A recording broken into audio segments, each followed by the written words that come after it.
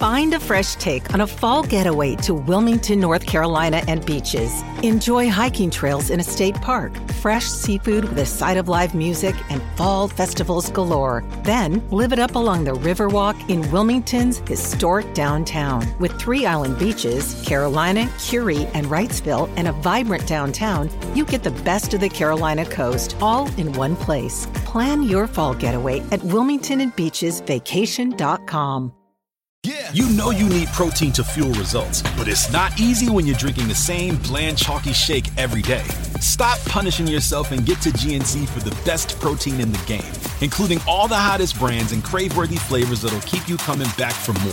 We're talking protein that legit tastes like cookies, your favorite cereals, indulgent desserts, and more. So bust out of your protein rut and actually look forward to those shakes with unbeatable protein at unbeatable prices. Fuel your fitness with protein at GNC. Yeah.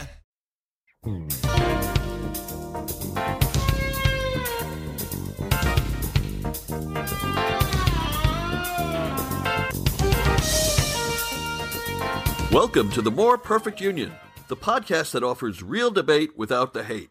And we are excited to make this our 150th episode. Yay us! Yay. Hi, I'm Kevin Kelton. Yes, it's quite an accomplishment. Hi, I'm Kevin Kelton, a writer and social media political activist from Los Angeles, California. Hi, I'm TJ McGuire, a cost estimator and musician from Suffolk, Virginia, back and hungover from RavenCon, so I'm solving that by drinking more. I'm Greg Matuzak, a former political activist and teacher, and someone who would gladly flip on President Trump from Cincinnati, Ohio. And I'm Rebecca Kushmiter. I am a social policy advocate and a freelance nonprofit writing consultant from Kensington, Maryland. And Rebecca, you've started taking on some new clients in your freelance writing. You do grants, you do nonprofits. Yes, my background is in nonprofit work, so I'm getting back to that now that I've got my kids are both in school, so I have more time to dedicate to professional stuff. So if you are out there and you need somebody to put together some content for your nonprofit, I specialize in fundraising. I've done a lot of social media. I will ghostwrite your blog. I will write your newsletters. I'm here for you. You can check my Facebook page, Rebecca Kushmiter Writer, and get in touch with me. There you go. So this week was dominated by the 6'5" James Comey, who released his new Kiss and Tell book. Has anyone here read it or started to read it or thinking of reading it? I thought about it for about 5 minutes, and I had it actually in my hands. I started walking towards the front of the store, and I was like, you know what? I don't think this book is actually going to tell me anything that every news channel hasn't already. I'm going to save my $22.50 and wait till it comes out at half-price books, and I'll pick it up next year. Well, if you're a good socialist, you could get it from the library. Okay, but we've all read excerpts from it, and we've heard all of the interviews. This guy does about 30 media interviews a day. Actually, I got to say, I think this is one of the best media blitzes I've ever seen for a book. I'm actually impressed by it. Yeah. Well, his interviews are so good because he says so much awesome stuff in each interview that other people are lining up to, get in on that action for the next time slot. It's pretty amusing. What do you think? Is this book gonna help Comey? Is it gonna hurt Comey? Is it gonna help Trump? Is it gonna hurt Trump? Is it gonna help Kevin Kelton? Is it gonna hurt Kevin Kelton? Well, unless Comey's cutting you in on the profits, it's probably not going to help Kevin Kelton. Shoot. Sorry. But I mean, I think Comey probably got a pretty nice advance for this. And No, I think the more he gets his story out in the, I'm going to use my 50-cent word, the zeitgeist, and the more, I mean, it's true, the more he gets this out, and the more he gets his side of the story, and the more that becomes the established line. Why did he put the Hillary email thing out 2 weeks before, and and the more he becomes more human, and the more the more we're going to sympathize him, and the more that line becomes fact, and the more every news station plays that over and over. So this only helps him. I think the bigger and more important question is, does his book release, and we should talk about the memos, does this help or hurt the Russian investigation? I don't know that it helps or hurts the Russian investigation. One of the things I was thinking about with this book is who's really the audience for it. I mean, obviously there's the cable news audience, people like us who, want to hear the nitty-gritty and understand what happened in all this. But I think he's also speaking to the Republican establishment and reminding them that he's been an honest broker for most of his career. He's been somebody they could count on to be thinking like an intelligence professional or a prosecutor. And his conduct, except in a very few cases, has been unquestionable. And when he's trying to tell them, when I say a thing, that thing is probably true, and you should consider what I'm saying very seriously. And I think that's what a lot of the interviews where he's gone on the attack about Trump's character and moral competence have been about. Here's the thing. It seems to me that there are two takes on the whole Trump issue of was there collusion? Is he a good president? Is he an honest broker? There are people that look at Robert Mueller and James Comey, and you could throw Andrew McCabe in there and Rod Rosenstein, and they look at that group, and then they compare them to Donald Trump, Michael Flynn, Paul Manafort, and a guy like Michael Cohen. And they have to evaluate which of those two groups do I think is more trustworthy and more honorable. And amazingly, somewhere between 30 and 40% of the likely voters in this country think that Donald Trump's group is more honorable and trustworthy. And I don't know what you can say to those people. To me, it's so self-evident that whatever you think of James Comey, I mean, Comey, Mueller, McCabe, these guys, career, honest law enforcement professionals, have reputations as stellar as the universe. And then you compare them to shady, crooked, lying characters like Donald Trump. I mean, is there anyone that doesn't think that Donald Trump is a pathological liar? Yeah, I know really? I know lots of people who do. Who don't think he is? Who don't think he is? Yeah, I mean, wow. It's seriously. Have you not had a holiday at my house? I mean, no. He probably hasn't. hasn't. Not, Greg. The invitation got lost in the mail. Oh my gosh, you're feeling quite hurt, actually. No, seriously. Yeah. I mean, once again, maybe it's because I live in the Midwest. Maybe it's because I see young people. Often, I teach in Claremont County, in Warren County, excuse me, and they're very, very red districts, and they will say things like, "No, he's never lied," and I'll say things like, "Well, what about this, or this?" And they'll say, "Well, that's not as president," and I'll say, "What about his first day as president when he lied about having like the largest turnout?" I mean, they're like, "No, seriously, he may have been wrong about a couple facts." But you can't blame on him purpose. you can't blame him about then intelligence. These are people that you have to discount. Then their opinion doesn't matter because it's antithetical to reality. No. It's antithetical to reality. You can't say that your opinion matters more than someone else. Yes, no, I just did. I know you just Kevin, did. I know. Greg, where have you been the last 3 years? He does that all the time. I know he does that all the time. Kevin, you're not going to win an argument with anybody if you just say you are all miscreants, go away and die somewhere. That's not going to win any votes. I didn't say they should go away and die somewhere, and I'm not trying to win an argument with them. I'm telling you that we should not be rationalizing what they do. If you're not going to try to win arguments with them, then we are going to lose again, because the Democratic Party needs to expand its coalition. Now, we're going to win. First of all, we won 3 million more votes than him the last time. We're going to win by expanding that. Yeah. And they were in the wrong place. We're going to win by adding 2 million more voters to that. That's how we're going to win. And where are you going to get them from? We're going to get them from the middle and from disaffected Democrats. That's where we're going to get them. You're not going to get them. They're not disaffected Democrats. They are Trump voters. They're gone. They're not coming back. No, the Trump voters, you're right. They're gone. They're idiots. I don't mean all Trump voters are idiots. I want to correct myself. I mean the ones that believe that Donald Trump is an honorable man and James Comey is the liar amongst those two. They're the ones I have problems with.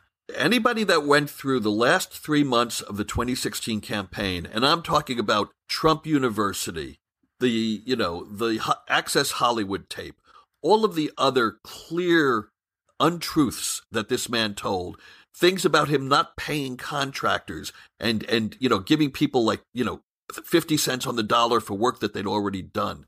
And then to go through the first year and a half of his administration. If you don't see that this is a dishonorable, lying, narcissistic, and self-obsessed man, then there's no discussion to be had. And I'm not disagreeing with you, Kevin. I'm explaining where it's coming from, and I'm trying to explain to you why there's no point talking to these people. I don't need a sociological explanation of the last 40 years going back to Vietnam. Yes, but your listeners, Kevin, our listeners that are making a bad mistake. Our listeners are out there across the country trying to figure out, my God, how do I deal with these people? What they need to understand is that in a lot of cases, the question is just turn away and walk into another room, or maybe throw out a question about trade policy and see which person gets skittish and talk to them. Because they're the ones who are intelligent enough to go, yeah, I don't really agree with Trump on that one. That makes me uneasy. They're the ones you talk to. They're the ones you convince. The ones who reflexively defend. I talk to everybody. I'm angry at them, but I bear them no malice, okay? I understand they made the best choice that they could under the circumstances, and they believe they made the right choice. And I have many friends who I disagree with on politics. We just don't discuss politics. That's fine. They should live long lives and be happy. I just think that the way for the Democratic Party and for sensible Americans to right this wrong is not to try to figure out what economic policy, what trade policy, what tax plan can we carve together that's going to win over those Rust Belt voters.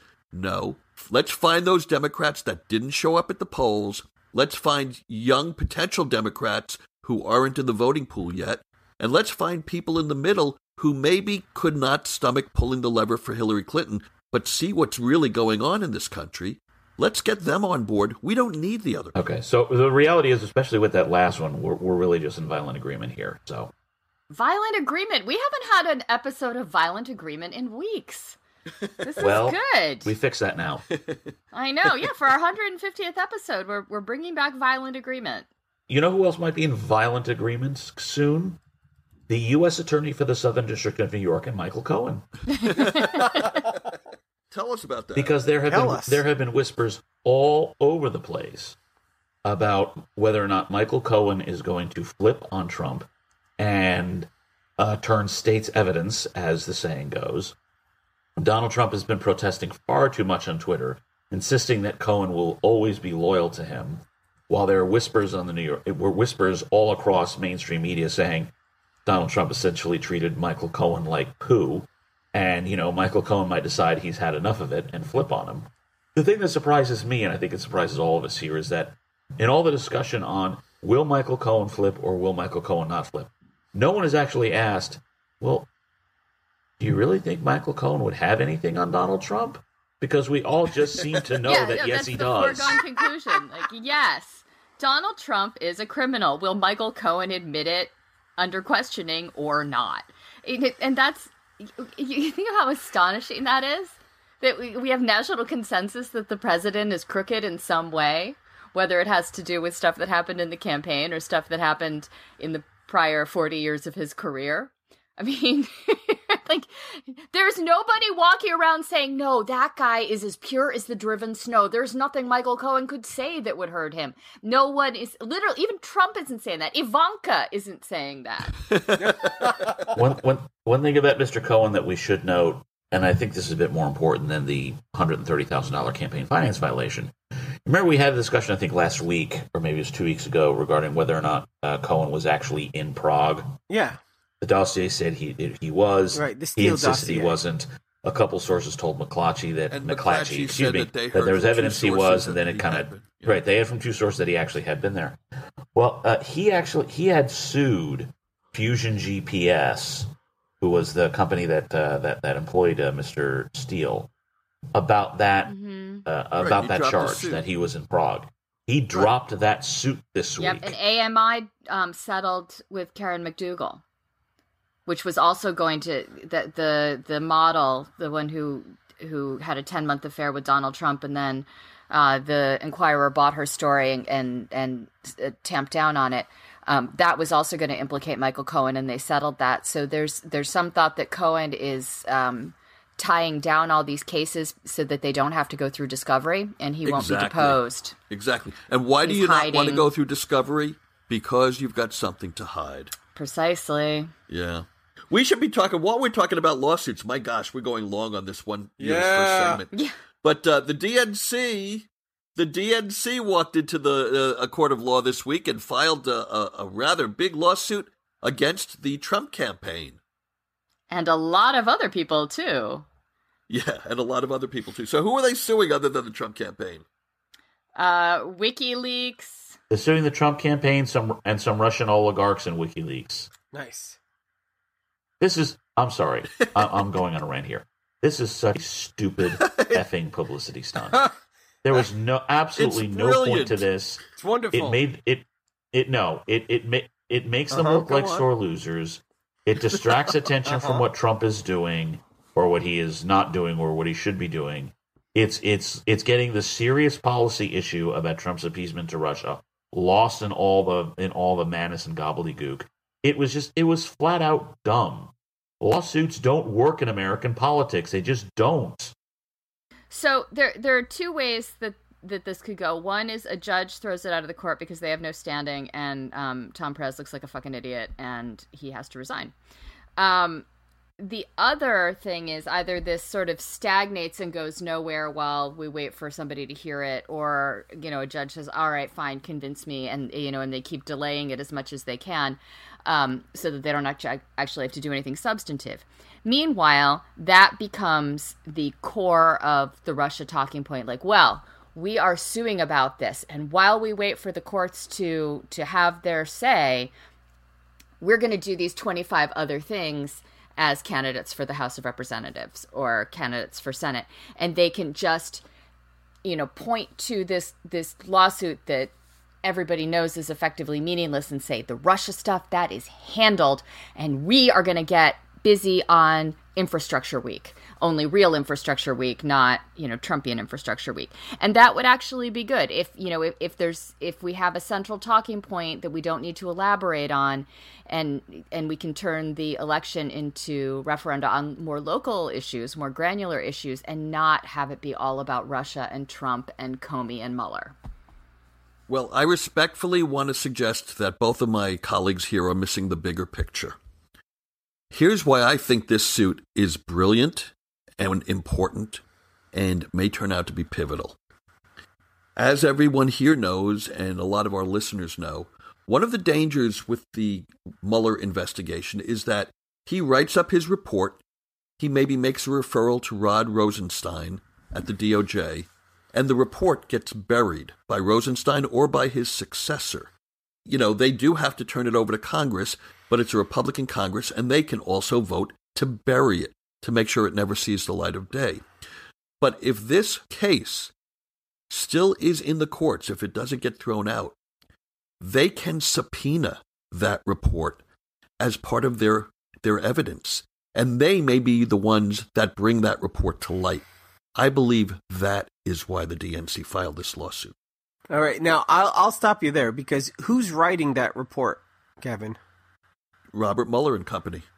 Okay, that one. But don't you think that will get? You think that will be like a no one's ever going to see this report? There is talk in the media. DJ, I'm sure you've read many of the articles that I've read. Rebecca, you probably have too. Greg, you don't read. No, I'm only joking. No, I was going to say, me no read so Greg good. never learned to read. I was going to say, shots fired. Shots this fired. is another Post attack down, on post teachers. down. Okay. Podcaster down. Send back up.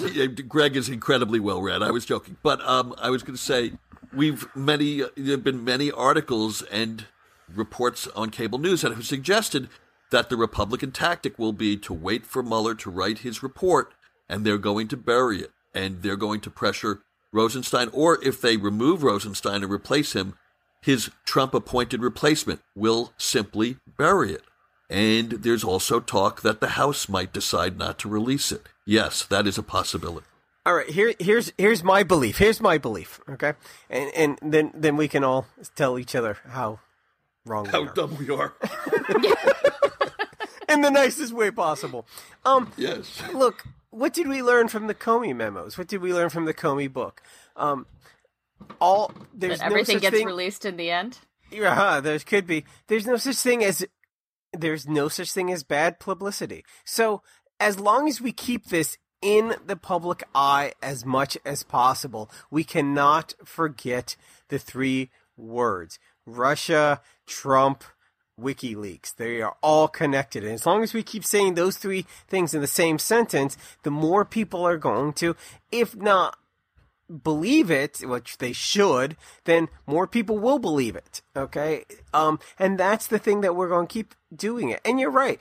Maybe Tom Perez will have to step down if this falls. But that's okay, because half the DNC wanted Keith Ellison to be chair anyways. And that will set 2018 and up to 2020 great for all the progressives. We're fine with that, you know? The lawsuit going forward now just gives the appearance of being a useless distraction. If they had waited for the Mueller report to come out and whispers that it had been suppressed, that it had been suppressed, that's a different issue. It's supposed to sway public opinion. Yeah, but it's not going to do that. I don't think it's going to do that, because it gives Trump the ability to play the sour grape card and the sore loser card, and I just don't necessarily think so. I don't think this works. When you go to court, but who does he play that card to? He plays that card to his base and to voters who might. We are never going to touch. I agree that, but I agree with that. But vote those centrist voters that Kevin talked about, who have some concerns with Trump about certain issues, and who are looking to their side and saying, there are these folks that I think I could put my vote towards. This kind of thing. I'll be honest, from my perspective, this kind of thing looks a little childish right now. The more important thing is if recent history has shown us anything, it is that if the intelligence community wants something to be leaked, it will be leaked. If the intelligence community and folks in the FBI want Mueller's report put out to the press, it will go to the press. Nothing is going to stop that. I mean, if nothing else, Adam Schiff will release it. No, he can't. He's not going to do that if it's considered classified. Schiff cannot officially release it, but I guarantee but that doesn't mean he won't do it. Somebody in the intelligence community will probably make sure the Mueller report actually gets out. Well, and it is possible that Mueller is going to write this in such a way as it's unclassified. James Comey talked about doing that, taking his notes in a way that they were unclassified and he could safely share them with people outside government without fear of reprisal for sharing the information. And I am certain Robert Mueller knows how to write an unclassified version that won't harm our intelligence professionals. And let's remember, it is now, what is it, April? It's April 22nd. So we have 6.5 months until Election Day. The Manafort trial is scheduled for, September? There's no way that's over by Election Day. So unless Manafort actually cops a plea, which appears unlikely, this report is not going to be read by this Congress anyway. Well, no, there is going to be the interim report over the summer.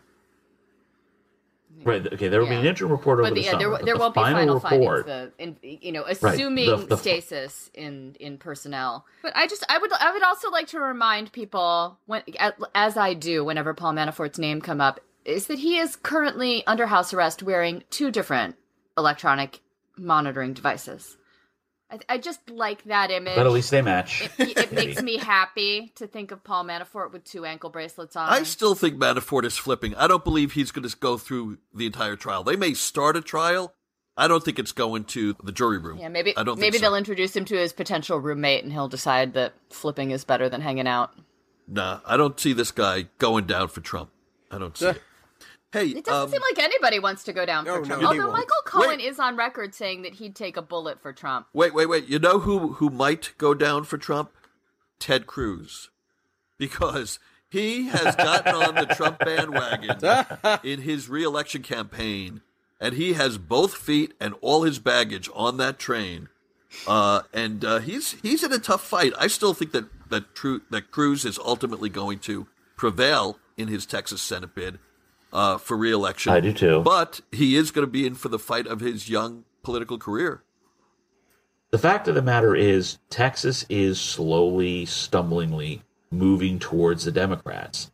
Curious thing here is to see is, particularly in the Senate race, which is more nationalized, is how close Beto O'Rourke actually gets to Ted Cruz. I think Ted Cruz is going to win too. But if Ted Cruz ends up winning by only 5 to 6 points, then we have to start wondering about what Texas is going to do in 2020. Because Texas won't be the sure thing in 2020 that it looked to be in 2016. Republicans will have to spend some money to keep Texas in line in 2020. That much I'm fairly certain of. Interesting that you mentioned Arizona, but right now the Democratic leader in the Senate race there, Kyrsten Sinema, is ahead of both of the Republicans. She beats everybody. Kelly Ward, she beats everybody, and Joe Arpaio, and Republicans are already freaking out about what happens if John McCain resigns or dies. When? It's not an if, guys. John McCain hasn't been in D.C. in months. He's not well. Yeah. We need to anticipate. So the realignment in Arizona is moving apace. Yeah, and the realignment in Texas might be too. Again, I think Cruz will win.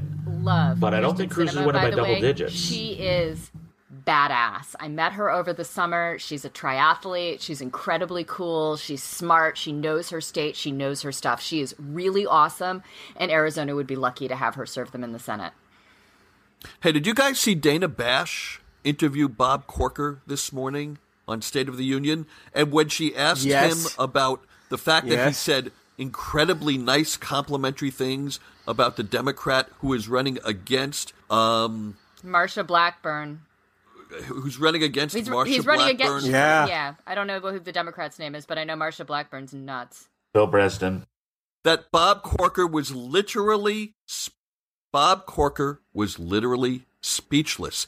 He hemmed and hawed for about 5 seconds before he could say, hey, I'm going to support her, but I'm not going to endorse her. I'm going to endorse her, but I'm not going to campaign for her, but I may vote for her, and I don't know what else to say. Oh, I know. It's Phil Bresden. If memory serves, he was a former governor in Tennessee. He is very well liked there, and we're starting to see. And there was all this talk. If we're going to go full deep into the discussion of 2018, particularly on the Senate side, there's all this talk about all these Senate seats in states that Trump carried. Democrats having to defend seats in states that Trump carried, and that's going to be a problem for the Democrats. That's going to be an issue. But what has happened is the Trumpification of the Republican Party has made that all rather easier.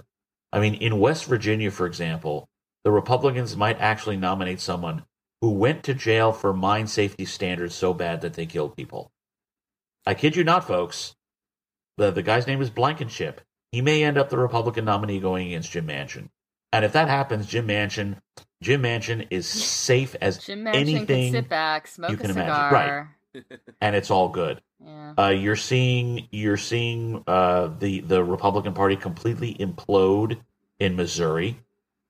You're seeing candidates. Yeah. Oh my God, Missouri! That's their governor. Every time you turn around, there's another charge against their governor. That guy's going to jail. Oh yeah. Yeah. The Attorney General, who is trying to run for the U.S. Senate, has come to the conclusion. I think he's come to the conclusion the only way that he can be politically viable is if he gets his own party's governor thrown in jail. That tells you how bad things are in Missouri for the Republicans right now. There's been all this talk about about a blue wave and just the assumption that a rising tide of Democratic votes will crush through. And I'm not saying that won't happen. I'm not saying it will happen. I'm not saying it won't. What we've been missing in this is the discussion of what Donald Trump has done to the Republican Party and the fact that he has so badly weakened it from within that they are now screwing up even in states where normally you would expect them to easily pick up seats from Democrats. It's not happening because of what Donald Trump has done to the Republican Party. He has normalized behavior that should never have been normalized. And as a result, candidates who will be up in November are going to be far weaker than they would have been. Here in Virginia, we might very well the Virginia Republicans will probably nominate Corey Stewart. And even if they don't nominate Corey Stewart, they're going to go with a delegate that no one ever heard of until yesterday, who just stood up there, who called the border wall, fiscally conservative. That's what has happened to the Republican Party. Did the definition of fiscally conservative change since I last looked it up? that he can call the wall fiscally conservative? The definition of fiscal conservative is, sadly, whatever Donald Trump says it is. That's why I've never liked the label anyway, but it's certainly why I run the hell away from it now. Hey, DJ, since you brought up the blue wave, I want to pontificate on that for a moment and a half. I want to clarify for our listeners, and I'm now going to make you smarter than all of your friends who aren't listening to our show. People keep going, is there going to be a blue wave? What's all this talk about a blue wave? What's a blue wave going to look like? Am I going to be hurt by the blue wave? It's going to look like a Smurf. It's going to be a big wave of Smurfs, like anime. Let me explain something. And DJ, you'll probably disagree with me. That's okay, but I'm going to put this out there.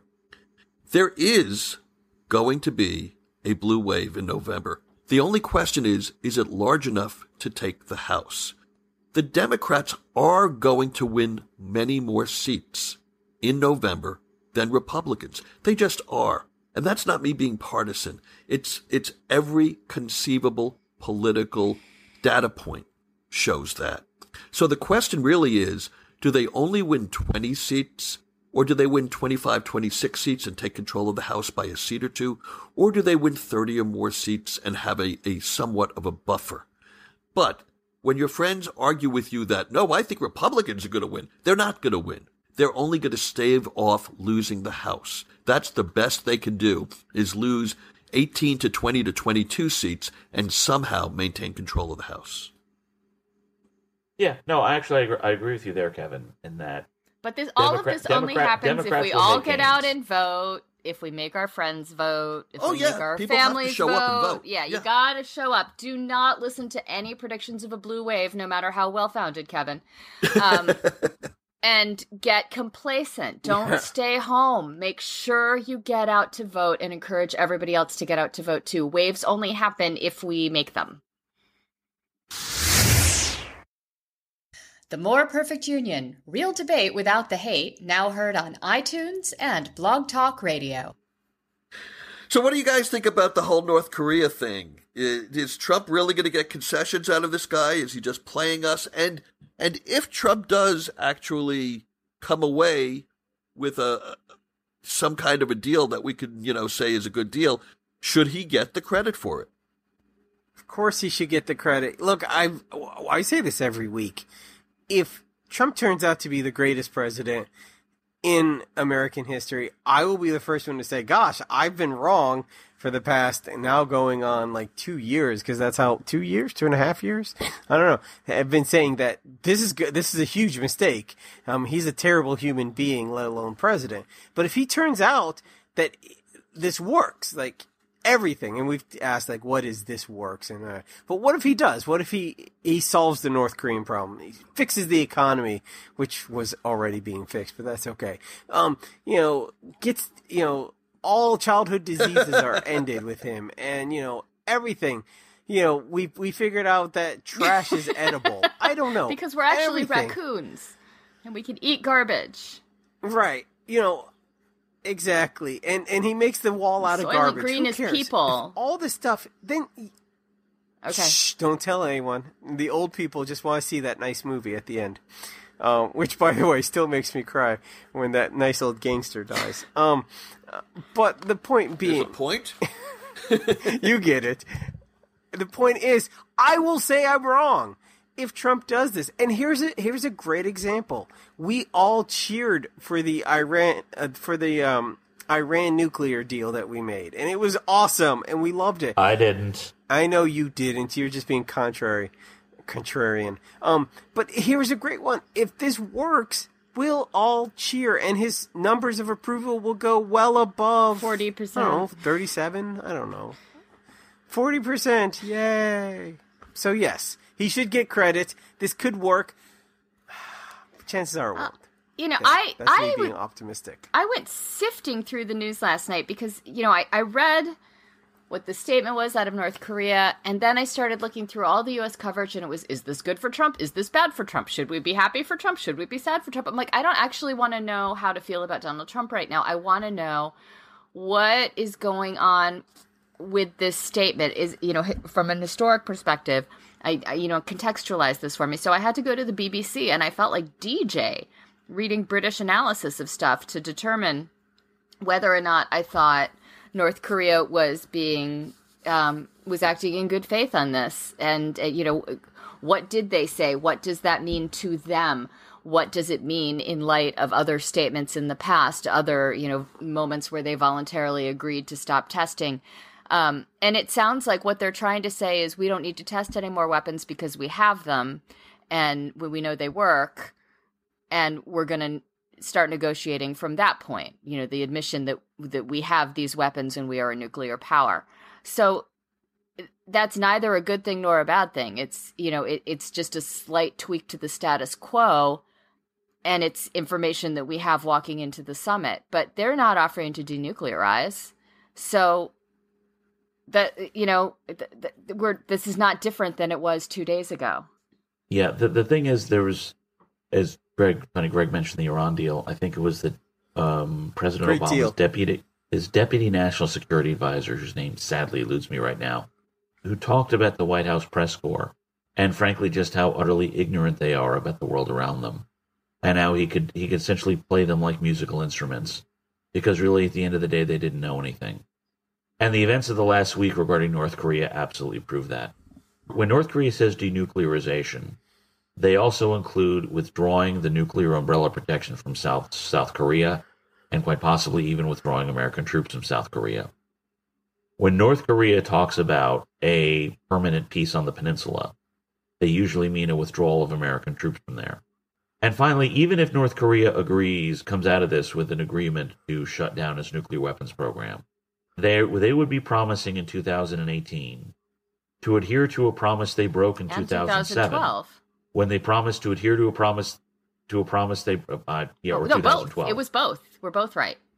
Yeah, in 2012 they promised to stop breaking the promise they made in 2007. When they promised to stop breaking the promise they made in 1994. When they promised to stop breaking the promise they made in 1985. I mean, honestly, the best analyst for this whole thing is Roger Daltrey, who wrote and sang "Don't Get Fooled Again," because that's really what we're talking about here. They are not to be trusted. They are not to be believed. But Donald Trump is dumb enough to believe them, and the media press corps is ignorant enough to think this is new, and there are not enough people who actually know the damn history of the region to step back and say, "Wait a minute, are we being played?" And the answer is yes. Kim Jong-un has already gotten what he wanted just by the fact that the summit is happening. Previous presidents have always said no. It's not going to be direct. You're going to have folks at the table to hold you accountable. That's gone. Is one of them awful. Is one of them "Won't Get Fooled Again" was probably written by Pete Townsend. Okay, fine. Cool. My apologies to Mr. Townsend. That's literally been bothering me since you said that. You're not going to get this kind of factual information on any other podcast. Yeah, it's really true. We bring a level of analysis that's missing everywhere else. Yes. In, but I want to respond, world. DJ. I want to respond to you with 2 points. First of all, I find it both ironic and pleasant that at the beginning of this podcast, you excoriated me for calling Trump voters who believe him to be an honorable man dumb. But now you've just called the entire news media dumb. So, yeah, because okay. I know they're ignorant. That's okay. And frankly, I know Trump voters are ignorant too. I love the irony of it. You know, fair enough. But the other thing I want to say is I'm going to stick up for Donald Trump right now. Usually Greg is the one who sticks up for Donald Trump. I do. And in a left-handed compliment way, I'm about to stick up for him. I don't think Trump is fooled for a minute. I think Trump knows he knows who Kim Jong-un is, and he knows that he's not to be trusted. But the problem is Donald Trump has a presidency that is floundering and on the verge of collapse. And I think that he will take a bad deal that he can convince enough voters that it's a good deal. He will take that to prop up his presidency. So it's easy for him to come away from that meeting saying, hey, they closed down this nuclear weapons development plant. They're letting us keep so many American military forces on the 38th parallel. They've promised not to do this, that, and the other. He can cite 4 or 5 promises. Maybe he'll come away with 1 or 2 or 3 of the hostages that they're holding. And he will call it a tremendous victory because he doesn't care if they break their promise 2 years from now or 6 years from now. He couldn't care less. All he wants is a first-place medallion to put around his neck so he can show the shiny, bright medallion of diplomacy and success to the American electorate. If that was a defense of Donald Trump, I hate to see what happens when you decide to prosecute That's him. the best he's ever going to get from me. So what you're saying is that he thinks he can sell this. He doesn't care that there's no substance. Right, absolutely. He thinks he can sell it to the American people. He knows he can. He's P.T. Barnuming his way through international diplomatic relations. Frankly, he probably will. I want to circle back to something DJ said. Considering everything we've talked about in this show, from whether James Comey and Andrew McCabe are honorable men, to whether, the President of the United States is an honorable man, is honor dead? That's my question to you. Is honor dead in American politics? Is honor dead? I would say honor is probably in the ICU. I'm not willing to say it's necessarily dead, but it's hurting. It's hurting, and it's in bad shape. And we're allowing this, and I agree with you. And we're allowing this to happen. And I think that's the ultimate sadness. Tragedy would be the good word. The ultimate tragedy of the Trump administration. It's not policy. It's not about Donald Trump. It's the fact that honor is gone in American politics. It may come back, but for the time being, there is no honor in American politics. There are usually a couple of things that drive. We've seen situations where a lot of the old honor, where honors seem to be fading and seem to get lost in everything, and it's usually due to three things. One, a dramatic change in what is considered acceptable manners, and we're really going through a lot of that these days with what is considered political correctness. A lot of that is about really changing and updating manners for the 21st century. The other is if you have a situation where there's not one dominant political faction. We really haven't had a majority party in America probably since 1965. It's been about 50 years. Neither the Republicans or the Democrats have been able to grab the majority mantle, so neither the Republicans or Democrats have had to felt the feeling of being in a permanent minority and recognizing that conflict is not necessarily the way to go. We're not there yet. When we get there, we might see honor restored because more people are looking past short-term political victories because the short-term is not really important. Everybody will understand the long-term political situation. They'll say, look, the Democrats are obviously the majority. I acknowledge that's where I think this is going. And the Republicans are obviously the minority.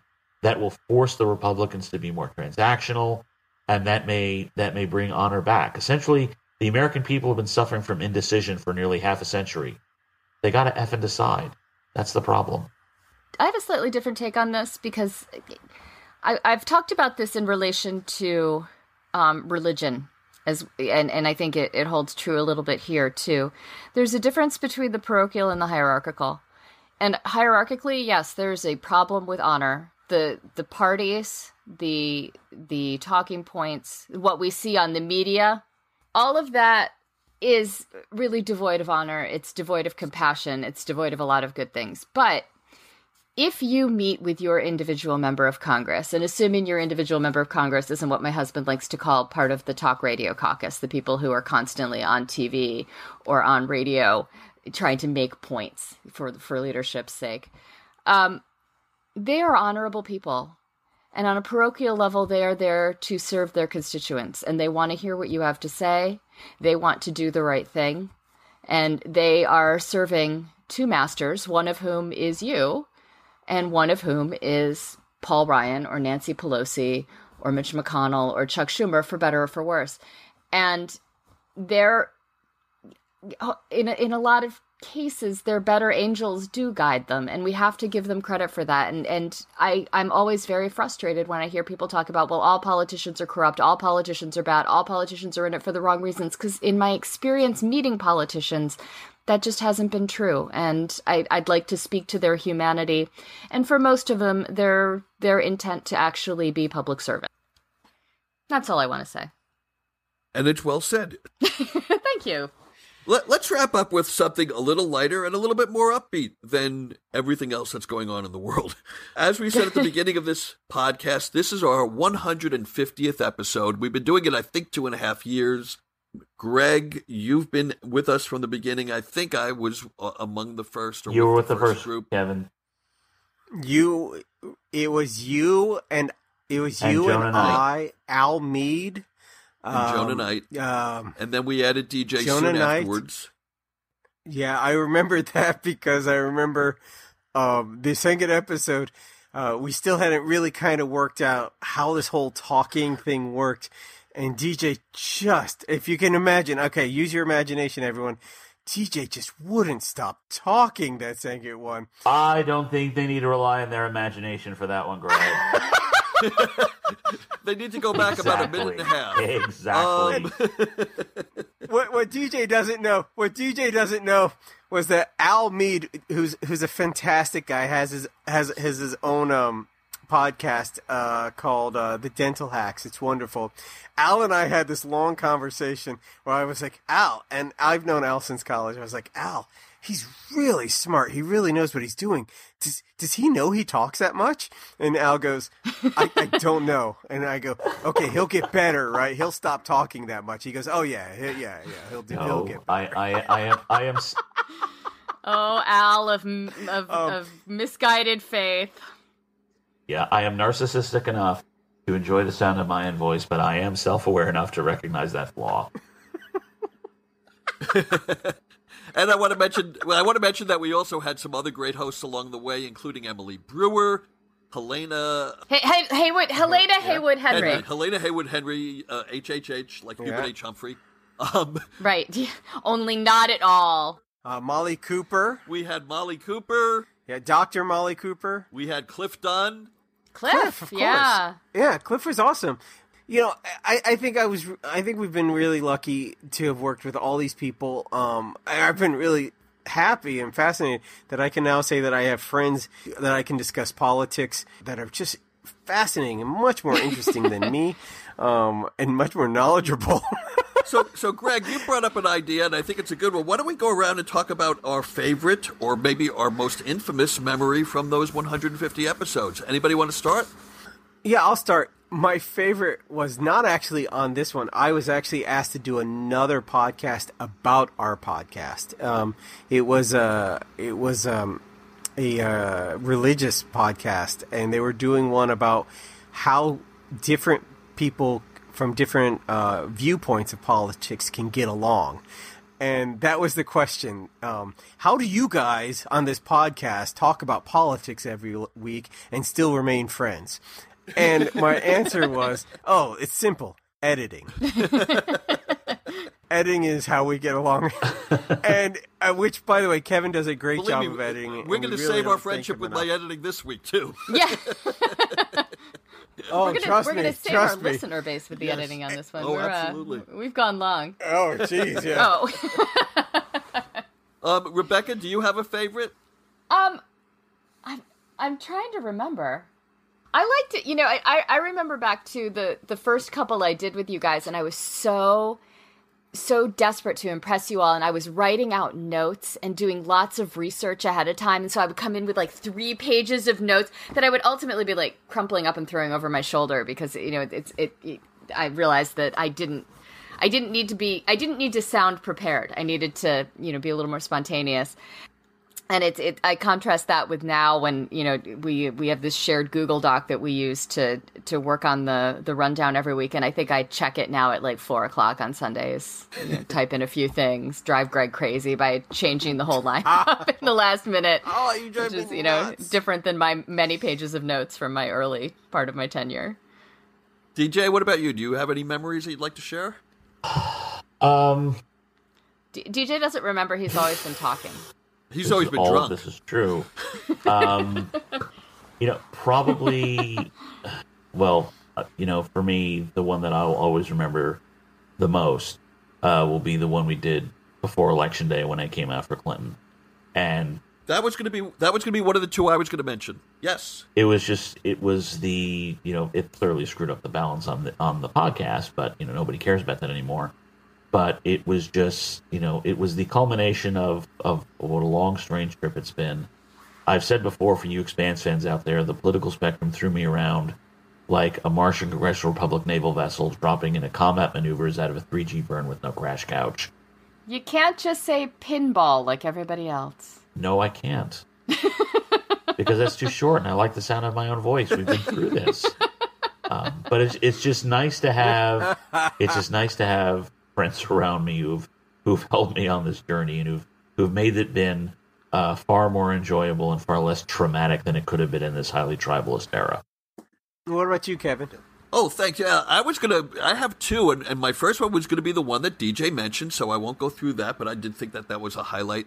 But my most vivid memory of the show, and I'm not making fun of Alan Mead now, but I'm gonna tell a story about Alan. And Alan is a great guy, and I was very sad when he decided not to continue on the show. But I want to tell this story because it just makes me crack up.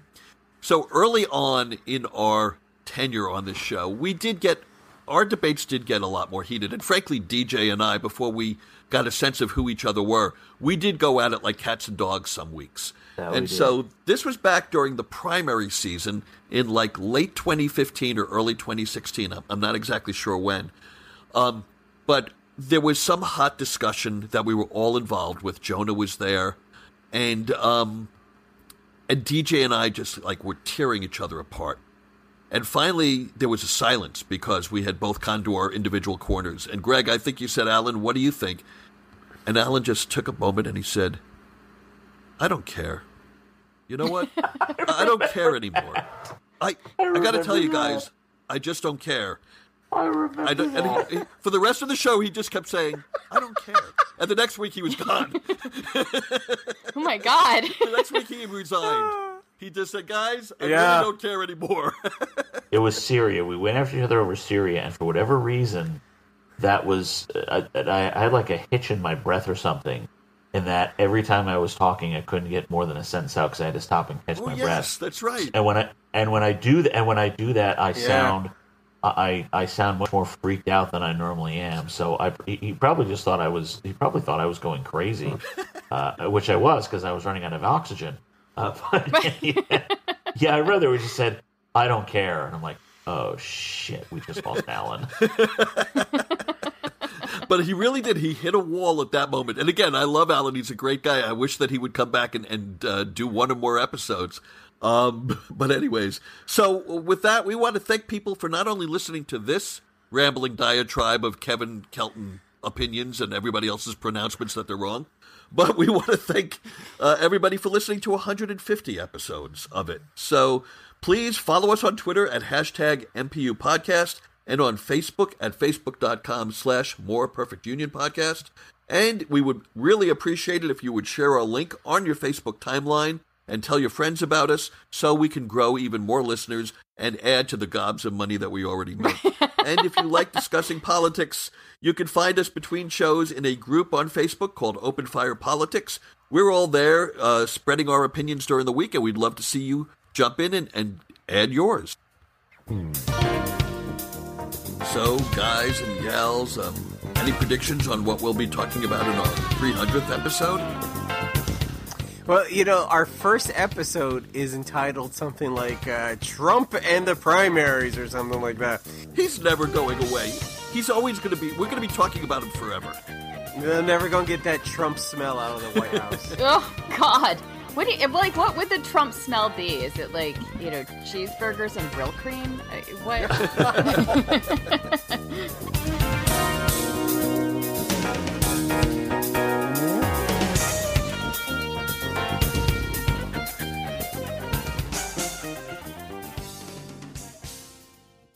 With the Lucky Land Slots, you can get lucky just about anywhere.